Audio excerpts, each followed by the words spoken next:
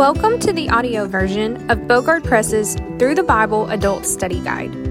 Being true to the Word, Bogard Press has aided in the discipleship of thousands for over 100 years.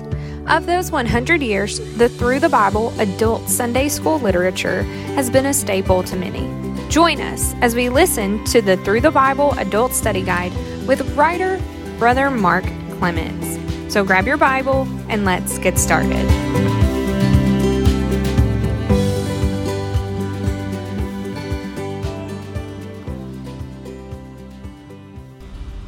Today's lesson is a new way to worship from Exodus 28 through 31. Today's application is the student will learn that true worship involves obedience to God's instructions. Seeking the context. It is estimated that the average adult makes up to 35,000 conscious decisions in an average day. These choices may range from seemingly insignificant preferences such as what to eat or drink, or to more important matters such as how to treat people or respond to difficult situations. Every decision we make, whether important or unimportant, we make according to our own system of values. For the child of God, hopefully, God the Father sits atop our value system and therefore becomes the authority for each decision we make. Since humans are worshiping creatures by nature, everything we think, say, or do shows what we value most. Christians make decisions based upon the worth and authority of God. So everything we do becomes an act of worship, declaring the beauty and holiness of our Creator. Worship is more than simply gathering with other believers and singing, praying, or preaching the Word. Worship, as used in the Bible, includes the idea of service, not just ceremonial pomp. God had told Moses everything he would require in the system of worship he prescribed for his people. In providing directions for religious devotion of him, God wanted his people to develop habitual practices that could be passed on from generation to generation, that magnified his name and showcased his glory for the rest of the world to see. Establishing the ceremonial law was more beneficial for God's people than it was for him. The worship God required of his people involved more than random meditations or simple emotional experiences. God is worshiped through our obedient devotion to him, serving him by sacrificing our time, energy, and resources based upon our reverent faith in him and guidance by his word. Israel did not always facilitate the worship of Jehovah perfectly. Often, God's people would give reverence to other gods or neglect to obey every portion of God's law perfectly. Such failure leads to idolatry and rebellion. We can be guilty of the same folly. Today's text reminds us that worship of our perfect God happens through mature devotion to his word and commitment to obedience. This means God can be worshiped through a variety of activities as our behaviors become motivated by love and devotion to him. Today's text will teach us that God graciously invites us to serve him, and he shows us the way to do so. How do you typically worship God? Searching the text. Number 1, trust God for gifts of service. Exodus 31, 6 through 11. And I, behold, I have given with him Aholiab, the son of Ahisamach, of the tribe of Dan. And in the hearts of all that are wise-hearted, I have put wisdom, that they may make all that I have commanded thee. The tabernacle of the congregation, and the ark of the testimony, and the mercy seat that is thereupon, and all the furniture of the tabernacle, and the table of his furniture, and the pure candlestick with all his furniture, and the altar of incense, and the altar of burnt offering with all his furniture, and the laver of his foot, and the cloths of service, and the holy garments for Aaron the priest, and the garments of his sons to minister in the priest's office, and the anointing oil, and sweet incense for the holy place, according to all that I have commanded thee shall they do. When we needed a chest of drawers for our bedroom, my wife and I decided to purchase a do-it-yourself dresser kit. Instead of buying a piece of furniture already put together, we bought a box full of parts and pieces of furniture. When I opened the box, I unpacked hundreds of pieces, including wood, screws, dowels, hardware, and instructions. During the construction process, I often doubted whether I had everything I needed to finish the project. I had the instruction manual along with everything necessary to build a dresser. I just needed to commit to finishing the job. Similarly, God has given His people everything necessary to build their lives in worshipful devotion to Him. What does it take to build lives of worship for God? First, we must grasp the simple, magnificent reality that the Creator of the universe invites us to participate in His worship. God did not leave us up to our own devices or imaginations to figure out how to honor Him. He instigated a conversation with Moses for the specific purpose of guiding His people's participation in worship. Jesus told the Samaritan woman that God is seeking worshipers, John 4:23, which means He constantly looks to receive love and devotion from His creation. We should stand in awe at the fact that the Creator of the universe invites us to know Him and to make Him known through worship. Second, we should look around and see that God has given us everything necessary for worship. The people of Israel had plundered the Egyptians, obtaining material wealth that would be more than enough to complete the construction of the tabernacle and its elements. The only remaining question was whether the people would willfully give what was needed for construction. The precious materials must move from the hands of the people to the hands of the builders, which required cheerful giving in the hearts of God's people. If God requires sacrificial devotion of us, He will provide the time, energy, and resources necessary. The only question is whether we will joyfully and sacrificially contribute to the need. Third, in addition to inviting us to participate in worship and providing what is needed, God also gives specific gifts and talents to His people to accomplish specific tasks in His service. God told Moses that He had already selected a few men of the tribe of Dan who were qualified to carry out the work required for the construction of the tabernacle. If God calls us to serve Him, we can be sure He will provide what is needed along with the ability to carry it out. God invites us to serve Him in worshipful devotion.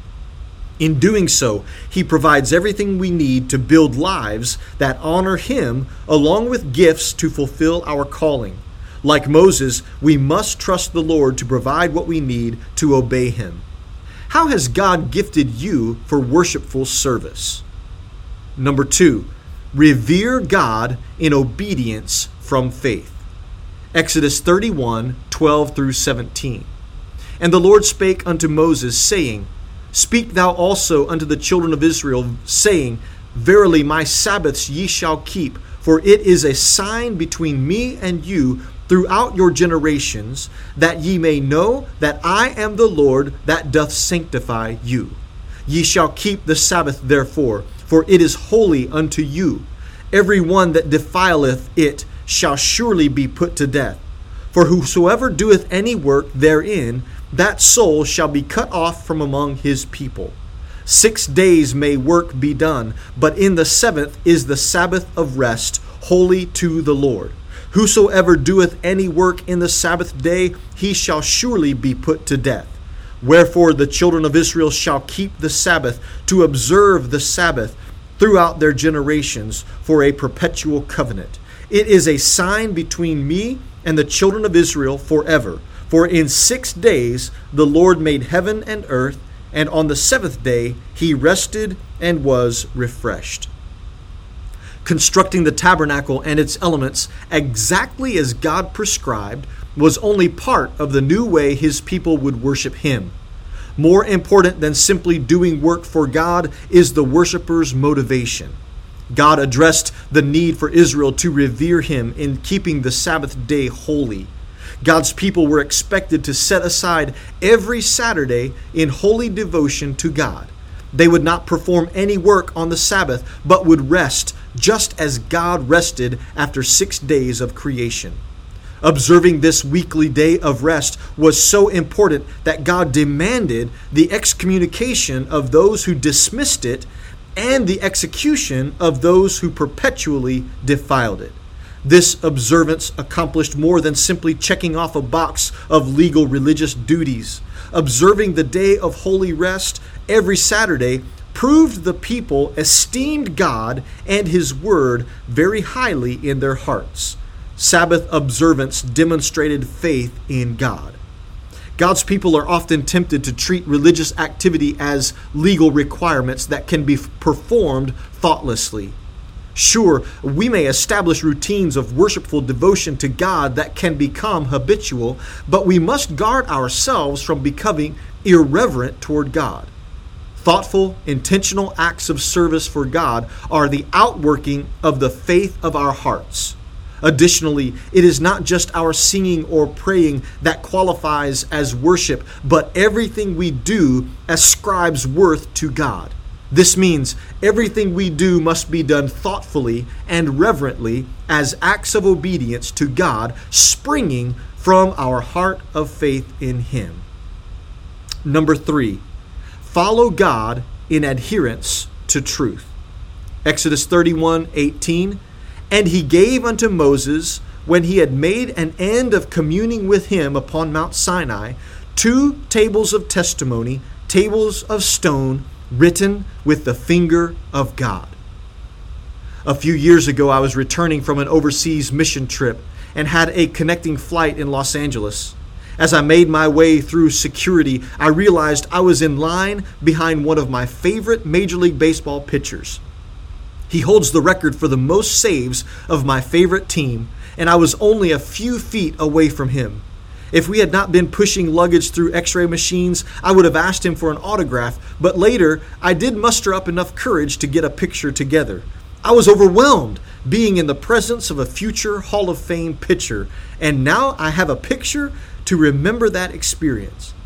When we are in the presence of greatness, we usually want to take away something to commemorate the event. Moses had been up on Mount Sinai in the very presence of God for 40 days and nights, listening to everything he had to say about his expectations of Israel. Moses had heard the very voice of God as he basked in God's glory on the mountain.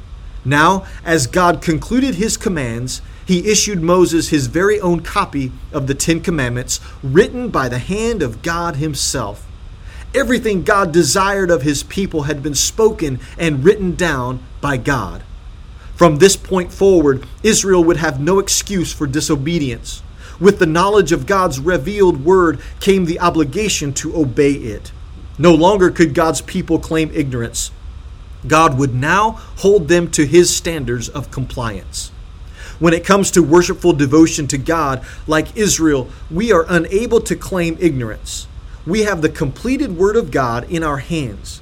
The Bible contains everything God desires us to know, and like the tablets received by Moses, it comes directly from His mouth. The Apostle Paul wrote that all Scripture is breathed by God and is profitable for doctrine, reproof, correction, and instruction in righteousness. God's Word thoroughly furnishes and equips us for every good work God desires us to accomplish. 2 Timothy 3:16 and 17. From the beginning of human history, God has always made known His desires to mankind. We have never had the problem of ignorance regarding God's will. Our problem comes in neglecting or outright disobeying what God has told us to do. Never before in Western Christianity has the Bible been more prolific, but unfortunately, biblical illiteracy is just as widespread. The blatant disregard of God's authoritative word is obviously common among unbelievers, but when Christians neglect to read and study the Bible, the consequences are disastrous. We cannot expect to please God in worship if we refuse to study the only book that is inspired by Him and equips us for obedience. How do you consistently study God's Word? Setting the application. God created us with inherent desires to worship Him. We will never be satisfied in this life or the next until we find our purpose, faithful devotion to our Creator. Unfortunately, man-made religion has confused many on what worship looks like. Today's text reminds us that worship is work devoted to magnifying God. We worshipfully serve the Lord when we recognize He has given us everything we need to obey, including possessions, talents, and direction from His Word. We have all we need to worship God. Nothing is lacking except our own commitment to faithfully committing our time, energy, and resources to Him for His glory. When God's people worship Him in this manner, we magnify Him and make the service of God compelling to others. As we find contentment in our service to God, we convince others that following Christ is worth every sacrifice. Worship is a way of life. Every decision we make either glorifies God or glorifies someone else. By counting our blessings, clarifying our gifting, and consulting God's Word, we are able to live in a manner that ascribes the glorious worth of our Creator. When Christians take the worship of God seriously, God is glorified and lives are changed forever. Everyone worships someone. Who are you worshiping? What would our world look like if Christians took worshipful service of God more seriously? Thanks, Brother Mark, for sharing such great truth with us this week. Join us next week as we take another look at God's Word with Brother Mark. Don't forget to join us daily on our Through the Bible daily devotionals on our daily devotional blog at www.bogardpress.org. Thanks for listening. We'll see you next time.